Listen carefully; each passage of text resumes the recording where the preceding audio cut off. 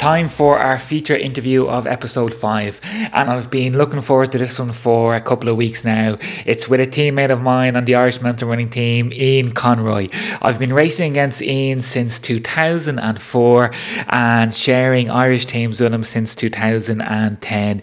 He's an absolutely super guy, and what a climber as well, as you'll see in the interview. He's a great friend too, and isn't that what running is all about? It's about making life-lasting friendships, and as you'll see, it's so important to look after our friends from the running community as well, and just to check in with our friends to make sure that if you see them going through any lows, give them a shout, ask them if they're okay, because as you'll see with Ian, he's got through his hard times through talking to his running friends and family members as well. So let's get straight into it. Let's dial in the fantastic mountain runner, Ian Conroy. Ian Conroy, 21 times international for the Irish mountain running team. Ian, you're very welcome to the show. Great to be on, Alan. Great to hear from you as usual. No, listen, great, Ian. An absolute pleasure to have you with us today. And Ian, where do we start? I mean, 11 years running for Ireland. And I thought that we'd start back in August 2019, before the world heard of such a thing as coronavirus. A beautiful summer's day down in Wicklow, the trial race for the World Championships for a ticket to Patagonia. A very competitive race that day. I think there was maybe about 8 runners going for 3 plane tickets to Argentina. And he came second that day, guaranteed your spot on the plane to Argentina. Now, I was battling for a place behind you, came in 1 place behind you that day. But I remember my mum and dad and little kids and Jenny were there at the finish line. And they said that they saw you cross the finish line. And the screams, the shouts of joy, happiness, relief from you, they said that they saw nothing. They never saw anything like that before. So, Ian, maybe to start off, could you tell us what that moment meant to you and where those shouts of joy and relief came from? Yeah, no problem. Yeah, the thing is that, like, if they watch me a few more big races, they might see that more often, I suppose. Like, I tend to build everything up and then let it all out at some point. But that day was like, it was quite, I suppose, poignant, is that the word? And because my auntie, Gertie, had died that week, and it was her funeral that day. And that's added to a few other things to go back through. But so I had missed the funeral because I'd actually talked about it to my auntie, and she's a big fan of mine. Kind of like, she would have been, I love watching Katrina McKiernan and Sonia O'Sullivan as like the two name checks there. And she's like, Ian's just like Sonia, he's away with Ireland and stuff. And she's very proud and stuff. So on that day, I missed the funeral. And like, I was like, I'm actually getting a bit emotional there. But she's only been gone about a year or whatever. But anyway, so that was all like tied up in that. And also, of course, it had been a long road back from a maybe 7-month injury. And previously to that, I've been dealing with like just seeing people just pop out of my life quite a bit. Before that, like my brother-in-law passed away in 2017, and then I had a real downturn, like mentally, I suppose, and I just got myself into the ground, as all runners do. And so, like, I suppose 2019 was like I'm back. I'm actually back. And like I raced as I planned. I remember was it yourself and Timmy O'Donoghue went off like normal, but like it felt like me. Oh my God, like the clappers, and I was like, oh my God, I'm gonna be able to catch up with these lads. And I remember Killian Mooney, and he was just saying, "Be grand, and you'll catch them up on the hill." And we got to the hill, and it was like, oh yeah, this is what I do it for. And it was like a conveyor belt. It just went straight up into second straight away. And after that, I suppose my lack of speed training told when I caught Tim, and I told him, look, we put another half lap in per home free. And I knew he was faster than me, but he just looked at me and then he pegged it on the downhill on the flat part. So I couldn't get back up. But like, it was just a culmination of everything. Like emotions and like yourself, I think there's a few of us in the team that it means Like it's like it means the same as our family, just making the team. Like it's an extension of us as people and our family, just to be in that Ireland enclave. And we just like it was like I remember embracing and hugging you when you finished. And it was hard to see, like, say, Killian, my other great friend, or other people not making the team. But sure, we can't all make it. And we got our, Patagonia golden tickets. So that was screams of joy. And I think I might have started crying a little bit on the ground as well afterwards. It was just, it feels good to remember. That's pretty much it. Yeah. Well, Ian, thanks a million for sharing that with us, and any script that I might have had for this interview has just gone out the window. Where do I go from that? I mean, like we shared a week together in Patagonia in November, 2 months after that trial race when we were at the World Championships, and we never had that conversation, and I didn't know that your auntie had died and that day was the funeral. What was it a tough decision in any way to go to the trial race and not go to the funeral? Yeah, I was tied, but previous week, like it's hard to remember straight off. My mother will give out to me, but her brother and my uncle, my mother's brother, had died like the week before, I think, and I'd already been to that funeral. So, and my younger brother couldn't make it to that one, but I had gone. So my younger brother went to this, and I thought it was okay that basically it's not as if, she's not, like, the funerals are for the living essentially, but like it's a nice way to say goodbye. But I suppose I discussed it with my mother, and she was, like she said that my aunt would have, she would have preferred me to go to the trial. And sure, even at the other funeral, they were all saying before my aunt died, like, you'll make it in. And I was like, I don't know, I'm not where I should be. And they're like, you're going to make it. You'll make the Irish team. So, like, although it was just something maybe that it's like those little niggles you get. I know it's much more than that, but like that you get the week of a race. It's just stuff, but it helps you concentrate your mind. And in a way, it helped me make the team because I was doing it for Auntie Gertie. So. Yeah, absolutely, and that was the 21st time, Ian, I think, that you had ran for Ireland. You're good. You obviously looked it up very well because like the stats, myself and Brian McMahon are missing a few off ours. I think myself and he are tied, or else he's 1 or 2 ahead of me overall. So I've got to get myself into be the most capped mountain runner of all time. Well, let me just share with the listeners what you have. You've got 9 mountain running world championships, 5 mountain running European championships, 4 Snowdon International race caps, 2 great international trail race caps, and 1 trail de Gerleden.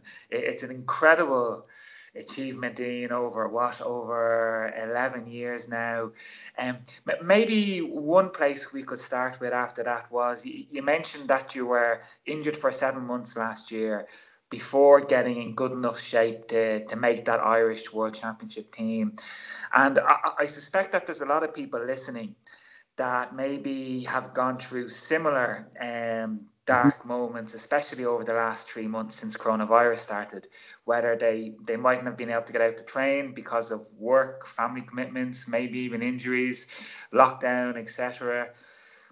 What tips, what advice can you give to people who are at a low at the moment to help them get back and reach their race target? And listen, not everybody is trying to make an Irish international team. It might be their first trail race. It might be an ultra trail, a 30k, a 40k.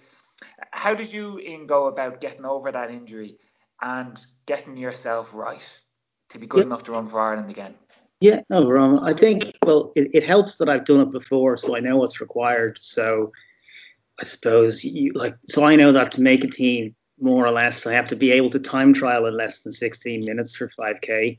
I have to be able to do over 2 hours of a long run, and I have to be able to run 80 miles a week. So that's one way of you can look at like stats, like for yourself. So you'll have your own way of knowing how you're fit, but there's no way of knowing really. But for me, I think, where is it? You just, let me see. It's a hard one. Maybe Yeah. you can ask me a slightly different way. Like it's kind of like hard to get. Oh, yeah, I had the answer, but it's kind of escaping me now slightly. Well, I know from observing you, Ian, over the years, it's just never giving up. It's never giving up, isn't it? And asking for help. I remember, I think you cycled over to my house from Raheny to Clonsilla just to ask me to go through some stretching and strength work with you. And you've just never thrown in the towel. So for people listening, maybe that's the message. Just no matter how dark of a place that you're in, just to keep going. I suppose Never give up. I was thinking, yeah, like all those things, like everything has a cycle. That's what I always tell myself. Like, so if you do go to the dark places where you are injured, like as my father would say, fathers are great for these kind of things, or grandparents or anyone like that. Like, eh, there's always someone worse off in a way, like you see, there's some like very amazing people who are like they end up quadriplegics or something like that, and they're like really positive people. So like I think everything has a cycle, and in some ways, like a depression or an injury or that kind of stuff, to come back from it, sometimes you need it to do so. Like it's kind of like part of the. It's like you're almost like I had an actual grieving process that was like from my brother-in-law, and it basically took over a year, and I never got like what I would recommend is people talk about things. That's the first thing. So like anything, if it has to be realized, be it like say you're feeling down, like people are now at this present time, just talk about like what are the things that make you yourself in a good way, I suppose, a positive spin. You think about those. You could even write them down. People often say like for therapy or anything. So the same thing can work for that. It's the same as doing a test, or so you just make steps to become better in whatever way you want. And that's what I do. It's for myself. When you want to come out of something, you just write down the things you need to do. It's like those 3 things I said for me making a world team. They're the same thing as I would do. So I'd look at my life and say, well, why am I down? Try and rectify that. If it's because I'm holding in stuff, I go talk to my younger brother, is one of the people I've talked to, and Zoe Quinn, who's also in Raheny. She's very helpful. And it's not like I talk much about stuff. It's just like the few words here and there help. And now people are in positions in lockdown that they're like, say, I'm used to having that in, say, we'll call it normal life. What is the new normal, as they're saying?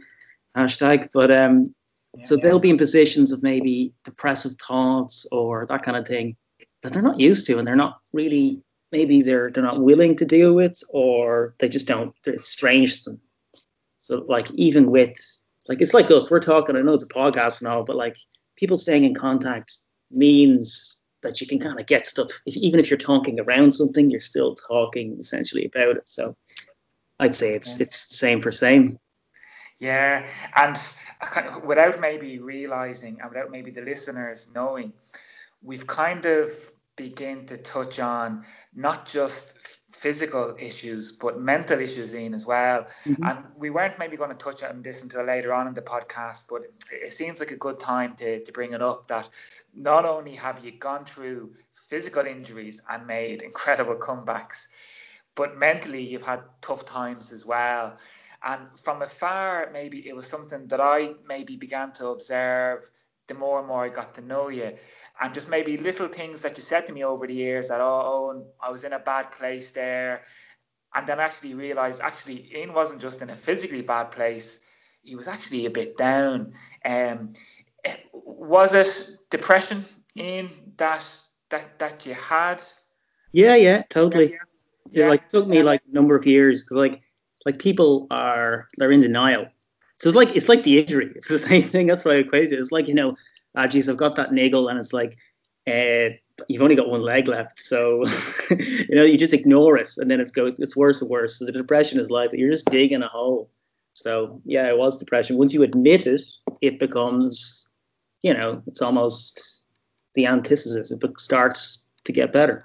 Yeah. And how did running fit into that depression issue? Ian, did running help it, or did running at times cause it? Because as great as running is, with all its endorphins and so on, we can become quite obsessive with running as well. And I'm sure lots of people listening, can identify themselves with that we might often miss, family occasions or friends time or girlfriend or boyfriend time or whatever it might be, because we're off training or we're off racing.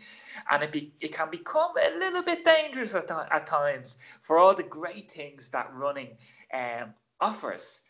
So how did running fit into that depression equation, for lack of a better term? Yeah, I suppose the thing is that sometimes you'd get injured and then you'd think that, oh geez, I'm getting depressed because I'm not able to run. And then it's like hitting back at each other kind of thing. But it's usually not the case, that the depression is essentially there, but the running is treating it as you go, or it's masking it somewhat. My elder brother used to say, well, he used to run and for club and stuff, and he said to me, well, I don't really run anymore. I'm not running away from anything. And I thought that was strange, because I never did run away from stuff. I just went, I love running. It's like I've loved it since I was, 3 years of age. I think I got my first pair of Velcro runners, and I ran all day until I fell asleep on the ground. I love it. It's like the best. It's like Christmas every day. You're like, I'm going running 20 miles twice a day or whatever. Brilliant. So it becomes, for me, I think, if you're careful with it, you can use it as a meditative thing. I know a lot of runners, it's I hit the times, but I've ran 100-mile weeks, and you're looking at a lot of it is 8-minute miling. It's jogging. It's what the Japanese, or maybe Rene would call I think it's Nikkei running or something. It's super slow, but you do a lot of it. Yeah. And that equates to it's got a whole 2 max kind of thing going on as well. So I haven't really read up on it too much, but it works. So in the same way, it's meditative for me. So if I'm careful with my running and I don't, it's like that juggling thing. You've got kids and all that kind of thing. So you have to give and take, because if you take too much from something, or one of the juggled balls will fall. So if you pay attention to your body and you're meditative and you're not obsessive in any one facet, then each will bounce off the other. So I think for years I've used running as a meditation, and I always try to not get too involved with it. But as you know, it does get a bit obsessive sometimes. Were you able to talk to running people, Ian, about it? And I know maybe you might have only said it to me, maybe 2 years ago, 3 years ago, and we had known each other since 2004. Yeah. Were you able to talk to a coach about it, or friends about it, or even say helplines, or even a doctor? How did that develop over the years in terms of who you felt comfortable talking to? Or did you just manage all this yourself? Well, it's not, a lot of it is managing myself, but it's my younger brother is probably my best outlet, because I don't need to, there's plenty of conversations we've had. I call him my, what is it? He's my voice twin, and we've got the same sounding voice, stuff like that. He's 4.5 years younger than me, but we're kind of like twins a lot. So we've had a lot of conversations without using any words. Remember, we had a few jokes. We just remember looking at him and people had it's mental. So I don't need to say much for him to help me. And in the same way, my coach, I had a few coaches, and I work with some people, but something like John Davis, he was in Fingalians. He was my coach for a number of years, and he died in 2008. But he was very good. He could talk to him about anything. And he had some crazy things he used to say, you need a good blowout now and again. And you've had a few drinks too many or something like that. Or, sure, a binge now and again, and you've had 6 bars of chocolate or something. He'd put a positive spin on everything, even though he was very ill towards the end of his life and stuff like that. But he still had time, and you just talked to him about anything. So I'd use himself, or not use him, sorry, talk to him, and then say there's a few lads in England, an English club as well, can have, what is it, one life, two clubs or something like that. So, yeah, there's lads over there, and I'd have like email things, and I'd have conversations with them, and they're very good at it, because it's the coach, in my opinion. They're like pseudo elder brothers, sisters, mothers, aunts, and they do that same kind of thing, but they're kind of impartial as well. Like, although they might love you in the same way, they just got that other dimension, so they can look at it differently, and that's what I felt was a real help over the years, I suppose. Yeah, well, it sounds like the most important thing is just to not to suffer alone. And for anybody that is listening that might be going through something similar, especially at the moment, just not to be alone, and to reach out, talk to a running buddy, talk to a running coach, and if needs be, just go to Mr. Google and type in depression helpline, and lots of different options will come up, like the likes of Aware and so on, and do make that phone call, or text that mate, or send an audio message to that mate, and most importantly, keep on running as well, as the song says, and there's nothing better than the endorphins to help us get through any problems or issues that we have. But going back to, like you're saying, because like this is, we're going to have this as part of the interview, I suppose, but like, see, last year, just thinking there, like I had some notes, but I'm always like bad with that kind of stuff, but like that was like Geary and Bert Boher, I think, too short in the road kind of thing.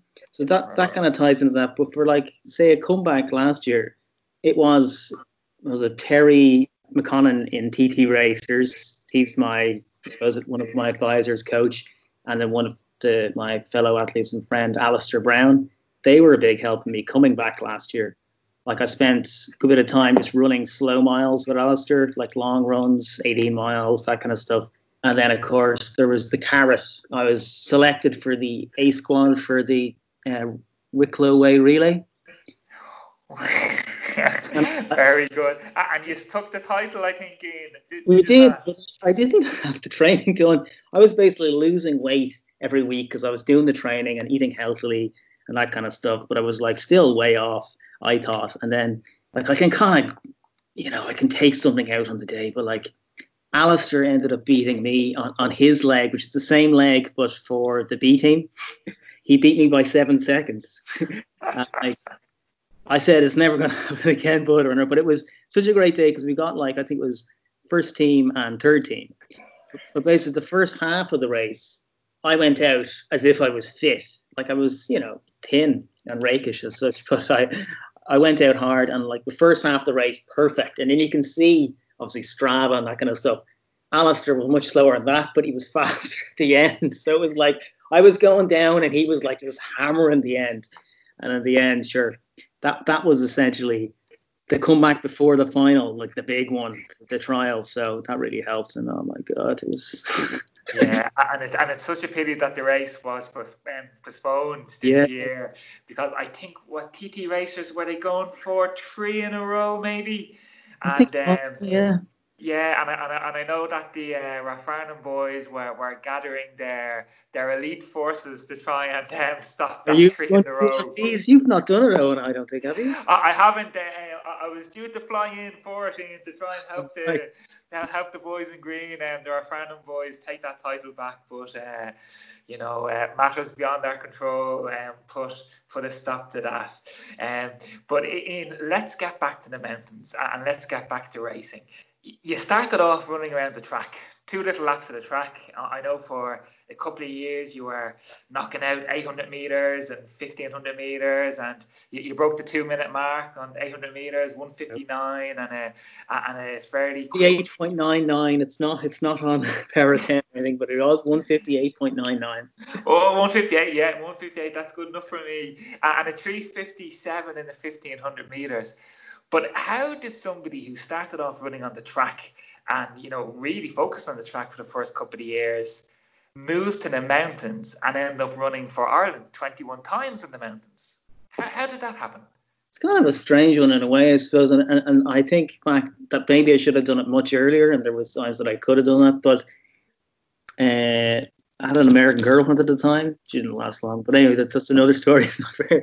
But she wanted to do a hill race. And my friend Des Kennedy and his now wife were doing. I don't know, they were married at the time, and they said, "I'll give you a lift," and I said, "Oh, sure, can we go for a pint? I'd like a pint of Guinness afterwards." And I said, "Well, if you run a course record, you can have a pint of Guinness afterwards." And I was like, "All right, okay, that's probably unlikely. I'm not that fit." And then I was near the front, and Desi from Tala, Desi Shorten, great runner, and he was like, "What are you doing with us here? You should be out the front legging it."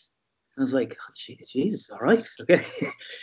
So after, first K and a half, nice little warm up into it, on this uphill to the turnaround point, I tore off. I took his advice and I tore off, and it was like, the shackles had been unleashed. It's nothing like it, but it's that Forrest Gump moment where he has his what are they called?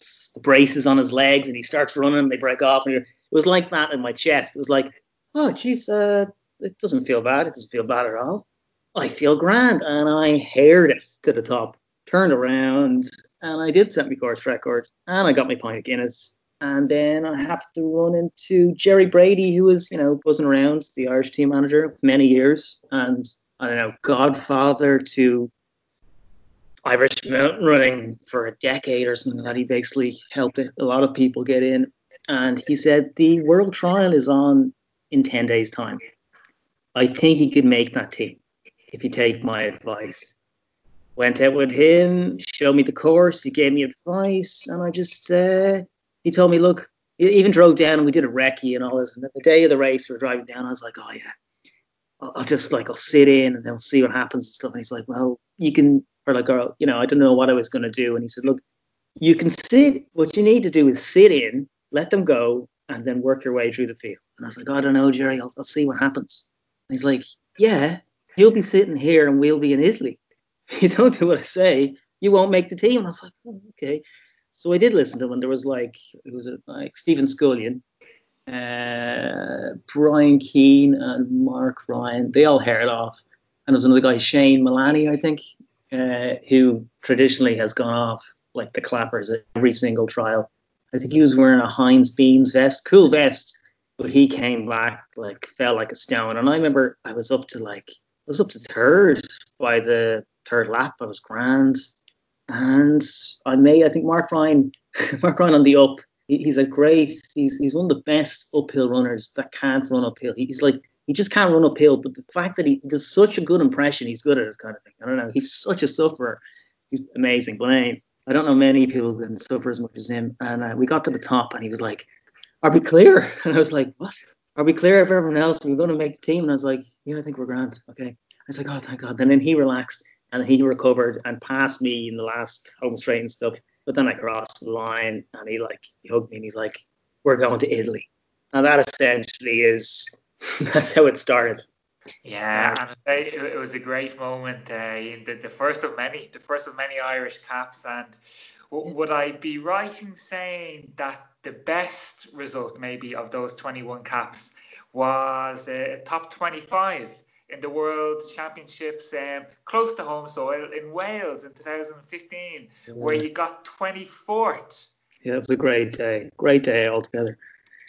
A work of yourself, once you start, say for your 1500 even, or any kind of event, it's graft, it's like doing the same thing, it's doing your 10,000 hours. So if I started 2009, I even went back to the track for a year to get my speed back, and I rode and stuff like that. But that was 6 years. So that's got most, I don't know if it was 10,000 hours, but enough to know what I was doing. So I had experimented with altitude training, and I took 8 weeks off that summer, and I traveled around racing all over Europe in Grand Prix, which was good. I think I got my first bonus that year. Yeah, I got £100 or £200 for beating someone. I think I was 12th because my previous 2 weeks before was 13th, and the meet promoter said, if you come 12th, I'll give you whatever, £200 or something.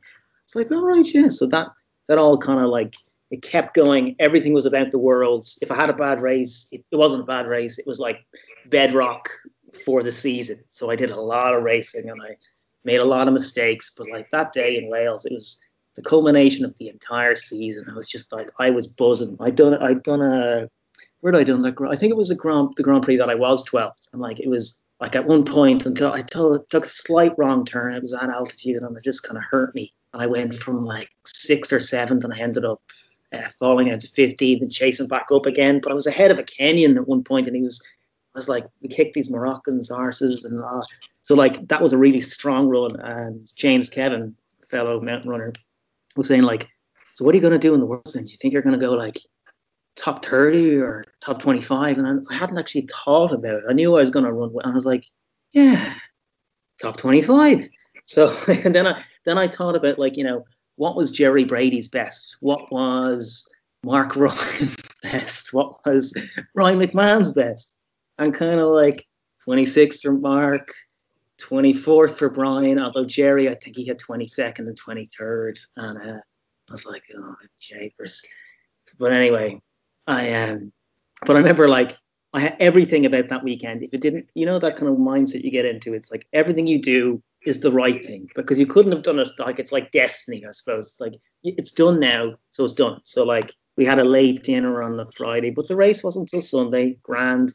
They were all the usual thing, like, oh, but you have to have dinner. You have to have dinner.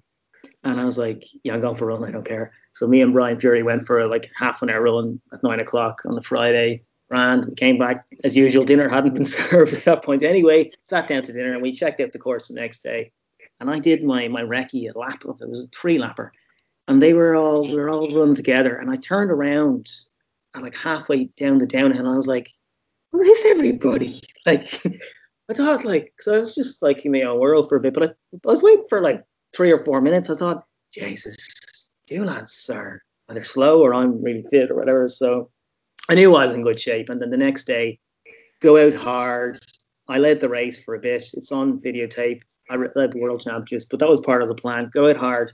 Do not, like the previous year, I had fallen, was it Petro Mamo, I think, and another Eritrean fell in straight in front of me. And I'm not tall enough to leap over them, so I ran straight into them. And then Rob Jebb from the British team trampled me into the ground, and I was mildly knocked out for a little bit. I think I saw blacks, and then I don't know, I was probably out for like a second or two. And I twisted my diaphragm, I think it's called. That's what my physio said again. So, but you don't notice with the adrenaline, but yeah. So I remember catching up with not Brian, but the rest of the Irish team, and I thought like, what were they doing?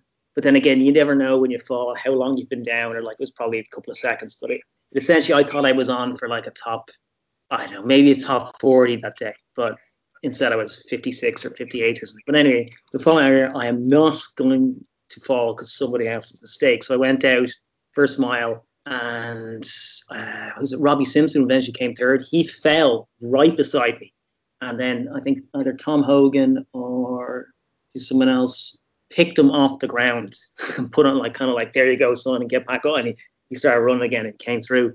But like I wanted to avoid that, and after what was it, 2K in or something, I was 22nd, and you've got to go out hard and be in the race. And then I was with the previous year's world champion for most of the race, and like a 2:11 marathon runner. I was with me, an American guy.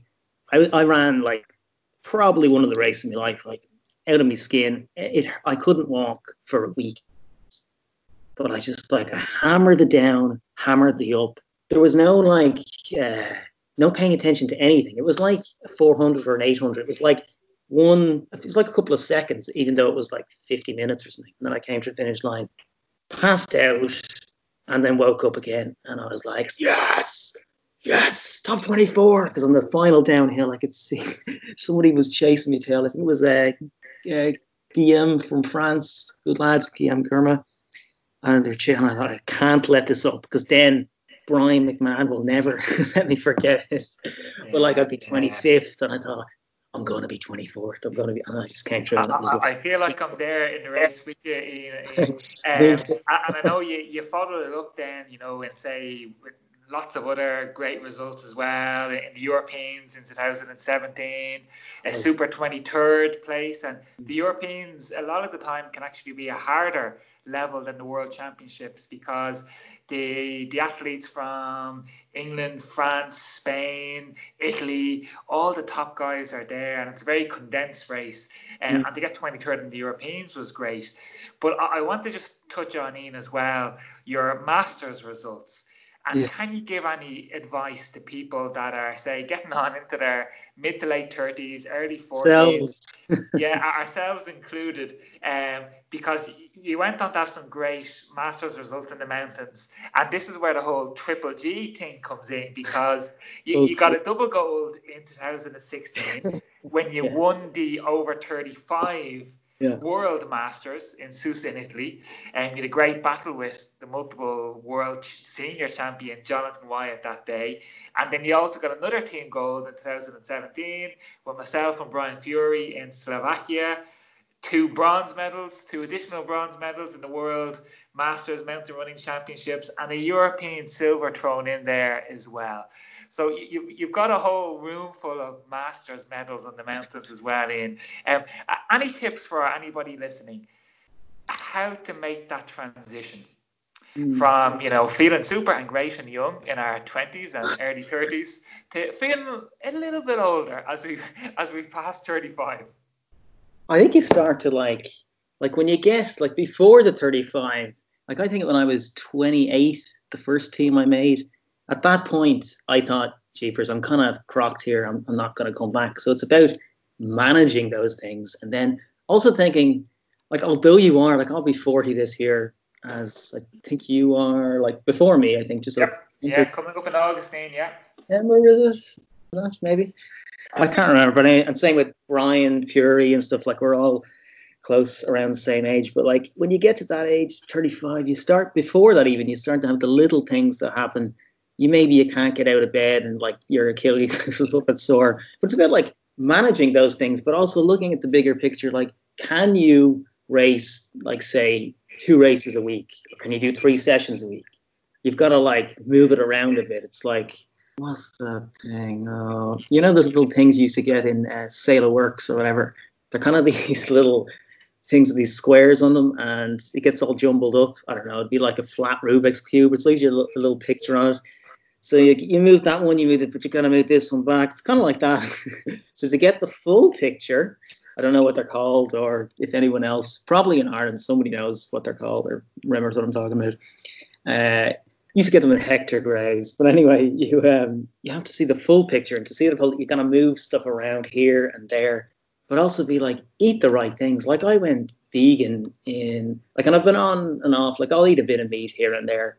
I'm not I don't know, a meat snob or whatever. If I go to someone's house and it's oh, there you go, shepherd's pie, and I'm we're in the middle of, I don't know, or even if they're poor, rich, or whatever, it's kind of good manners, I suppose, within a certain, I wouldn't eat dairy stuff because of the lactose, and it just really sets off my acid. But in a certain way, I'd eat it here and there for politeness. It's just not being a dick.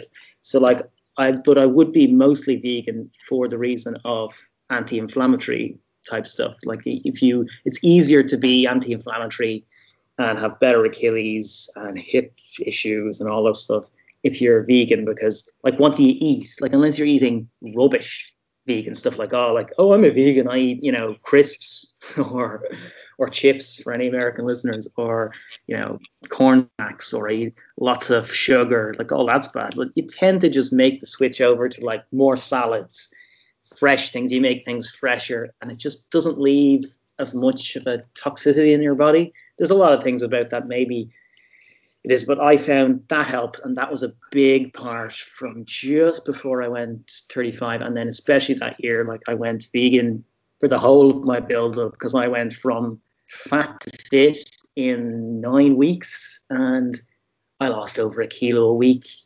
Obviously I was coming in, it's I knew I had to be below 60 kilos. Okay, that's another thing I'd add to making a world team.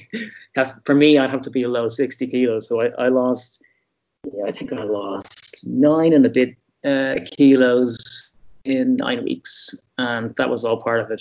But I wasn't obviously I was trying to lose the weight, but not really, wasn't concentrating on it. I was just eating the right foods, training sensibly, and it fell off.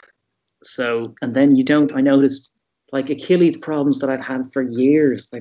The last year, I can get out of bed most days and walk to my breakfast or the toilet or the shower or whatever. I hadn't been able to walk out of a chair for 6 years.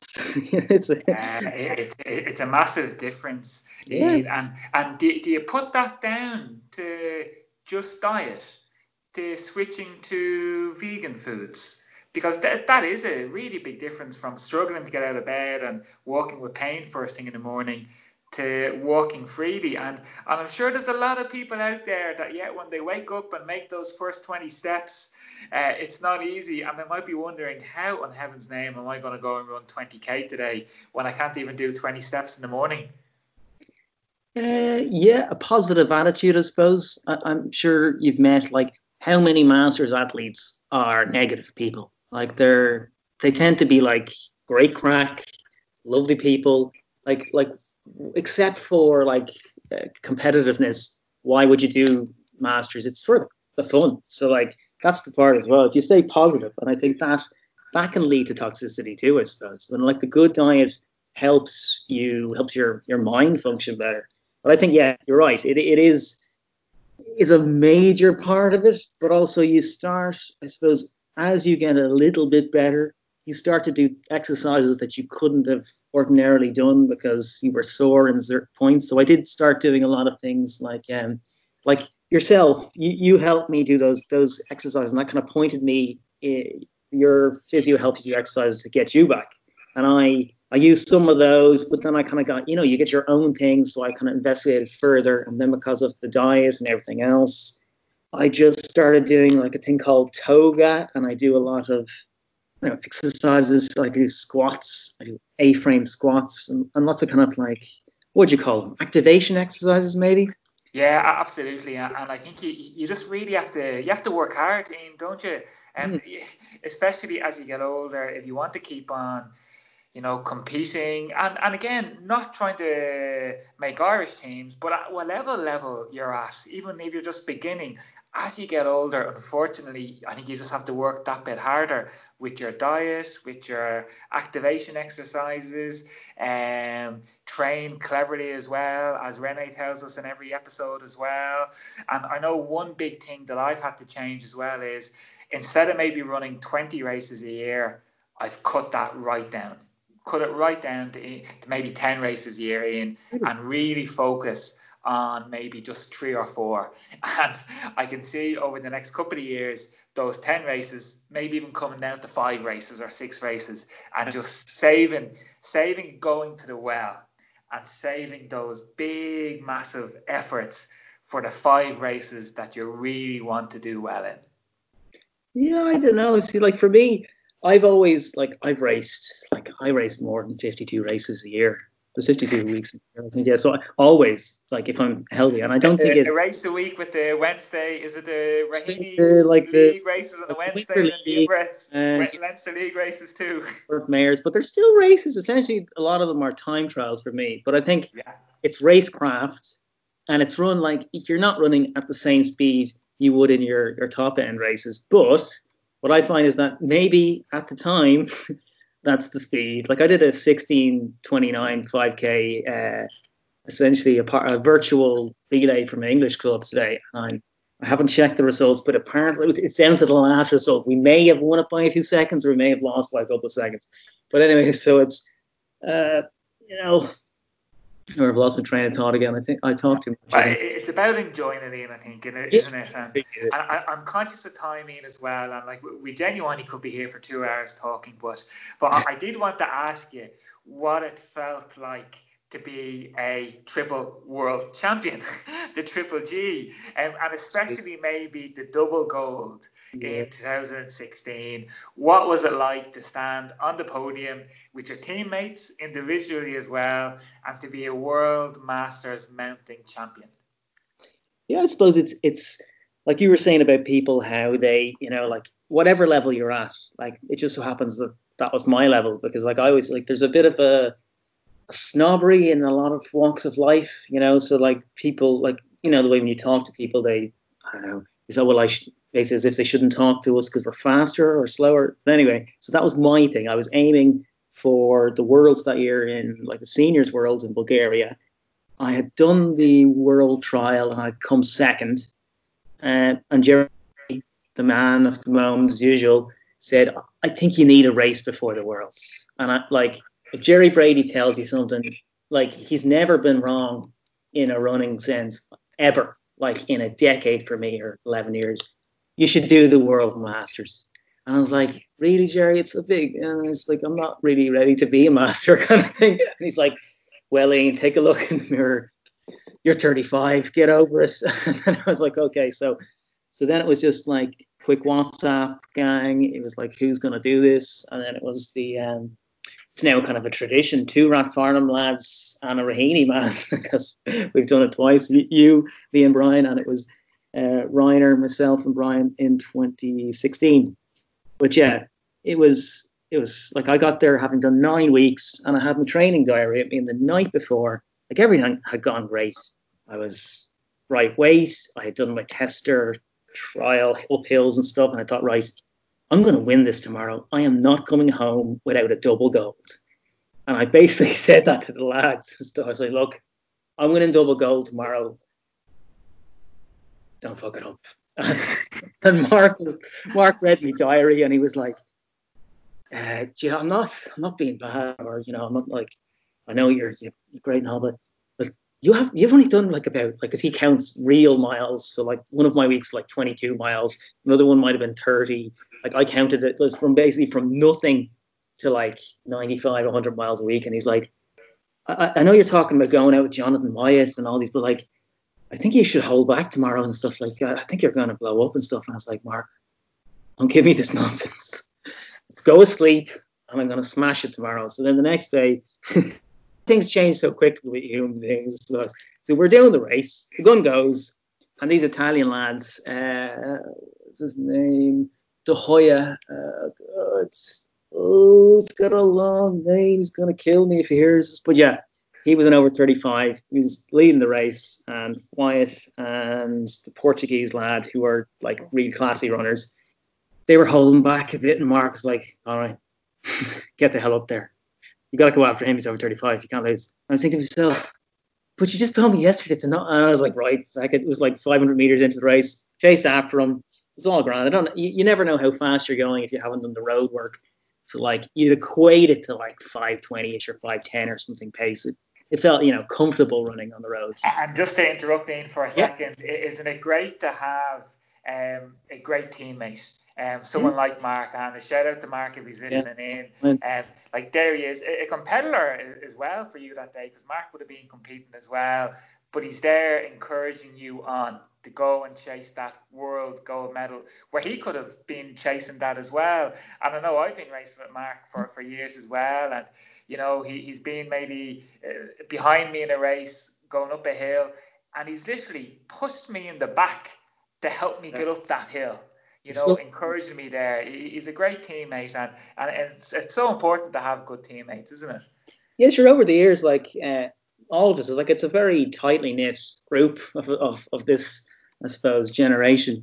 Like Brian Fury, he doesn't talk as much as myself, maybe, but not many people do.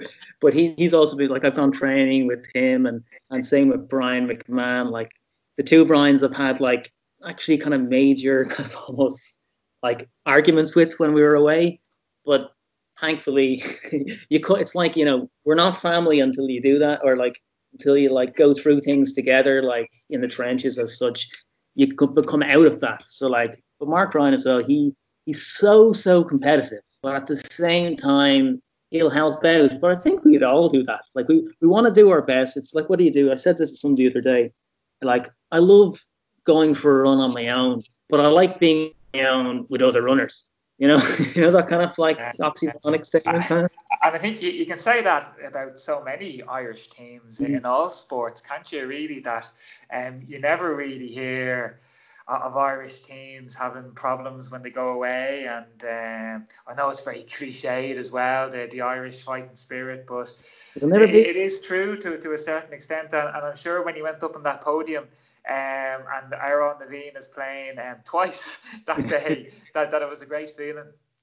Yeah, it was like, just, again, I targeted because Jerry Brady told me to target it, and then I didn't realise until I'd done it that it actually did mean quite. And Jerry is a bit of a piss taker at times, and he said to us all, like, you'll remember this. Like, no one else has won a team gold. You'll remember this day. And we were like, I was thinking, Jerry, are you taking the piss? But he wasn't. So I'd gone like in the race, I'd gone at like I took the lead at 3K in. When we got to the first bit of uphill, I took the lead. And then I was gone. I was leading by minutes at one point. And it was at altitude. It was just up and up and up and up in the heat. And I was only caught by Wyatt and the Portuguese lad who has been like, I think, second or third in Sierra Zonal recently, like the year before that or something, like top 5 maybe. And they both went past, they were over 40. But really, it was because I was an idiot. When when the Portuguese lad arrived, I surged repeatedly to try and break him. This guy trains at altitude all the time. He had a much easier race because I'd ran it like into the ground. And then John O'Wire caught me with like 150 meters to go.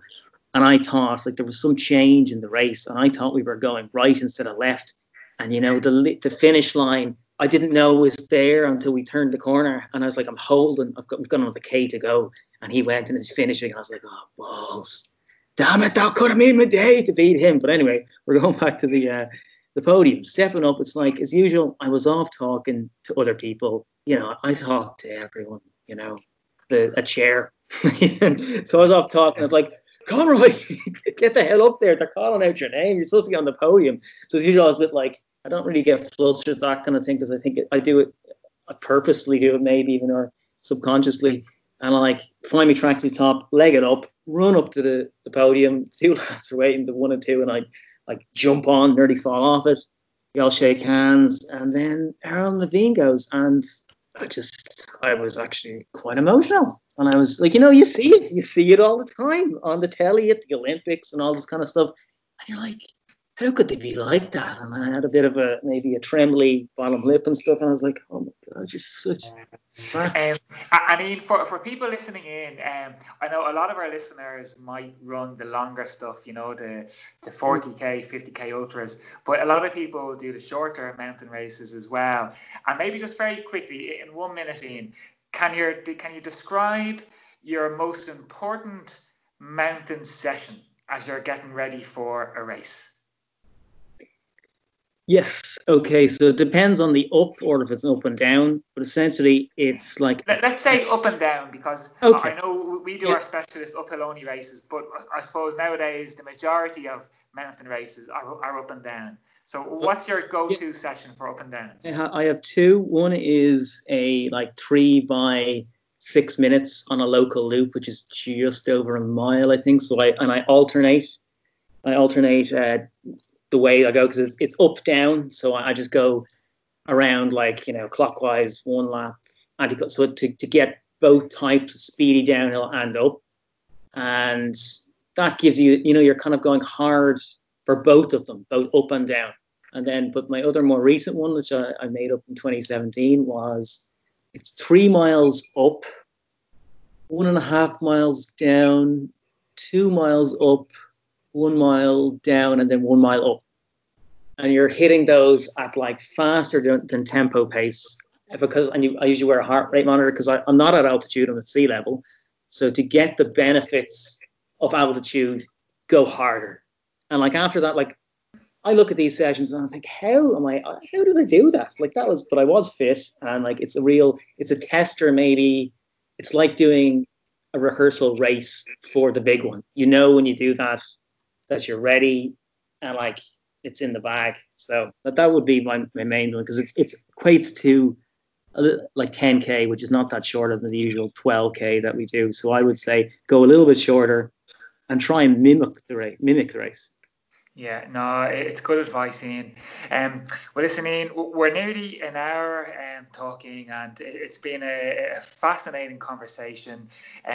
We'd love to have you back on the show, Ian, again another time, because there's lots of things that we haven't gone into detail with, and I know you'd love to give a shout out to your friends over in Horwich in the UK as well, where you travel over and run with them in the English Cross Country Championship, which I'm sure is a fascinating experience. Yeah, English cross country, and even like Horwich accepted. I went over there to find more similar mountain races that I could do, and there's no point in running on your own. So I joined Harwich, which is James Kevin's club, and it's a nice village club, and I've gotten to run the English cross country twice and once in Parliament Hill. But it just, I was even talking about it today with Eugene O'Neill, who I was running with, and you just, when the gun goes, the thunder, like in Parliament Hill there was 206 finishers, I think. So you're like literally like sardines for the first couple of turns, and you're just like the rush. You just like, you'd be like, what was I? I was 156th, and I lost 70 places on the last lap. But like, you're running, like you can look at the results. Like, you're running, like everyone's like, this guy's a 28-minute 10K. They're everywhere. So like, the tougher you are in a way. You have to have some speed, but the tougher you are to get through that mud, it's just. But it's it's like that, with all the tents on the hill. I'm not like English or anything, but like the Agincourt, Henry V, is it, or something like that? That kind of feeling. That's all, everyone and the team and all. It's amazing. Yeah, it sounds great. And listening, we'll leave it at that, and maybe just to summarise very quickly, it's been fascinating. A couple of key things that I've learned today. That, well, first of all, for anybody listening that's in a dark place, don't be afraid to reach out, to talk to somebody. Running wise, it's to avoid those inflammatory foods, eat lots of good anti-inflammatory foods, run easy and slow as you're coming back from injury, and even as you're getting ready for races, and train on race specific courses. And most importantly, Ian, from listening to you, to never give up, to stay positive and go for your dreams. And it's something that you've certainly done on 21 occasions, and lots of other race wins as well, 21 times running for Ireland, and a Triple G. And Ian, I wouldn't be surprised if we see a double Triple G over the next couple of years. And hopefully, buddy, I'll be there standing beside you as well. Fingers crossed, Owen. Yeah, it's great talking to you as usual, and like, we've had our moment on the podium together as well, so it might happen this year. You never know. The World Masters in Austria, and the European Masters in Madeira, which I have my flights booked for already, actually. So. It came up on my Facebook feed, and I was only talking about it with Rory earlier in the episode. 6th and 8th of November. It's on the radar, Ian. Ian Conroy, 21 times caps for Ireland, an absolute superb athlete, and someone to admire and look up to on the mountains. Ian Conroy, thank you very much. Cheers, Owen. Thanks a lot.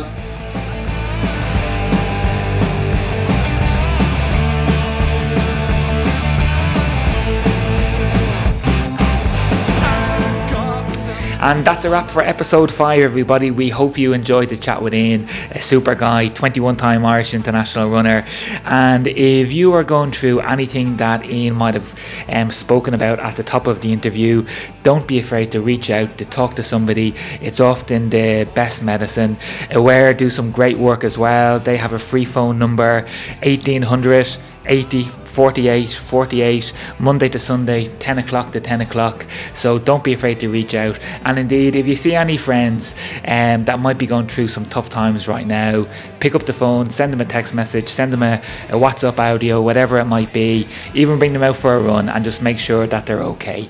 Everybody have a super week's training. A big shout out again to our show sponsor EcoTrail on the 26th of September. A big thank you to Rene and Rory, and our man on the drums, Shane O'Mahony, and his band Basic Needs for our very cool soundtrack. Get your running gear on, let's go.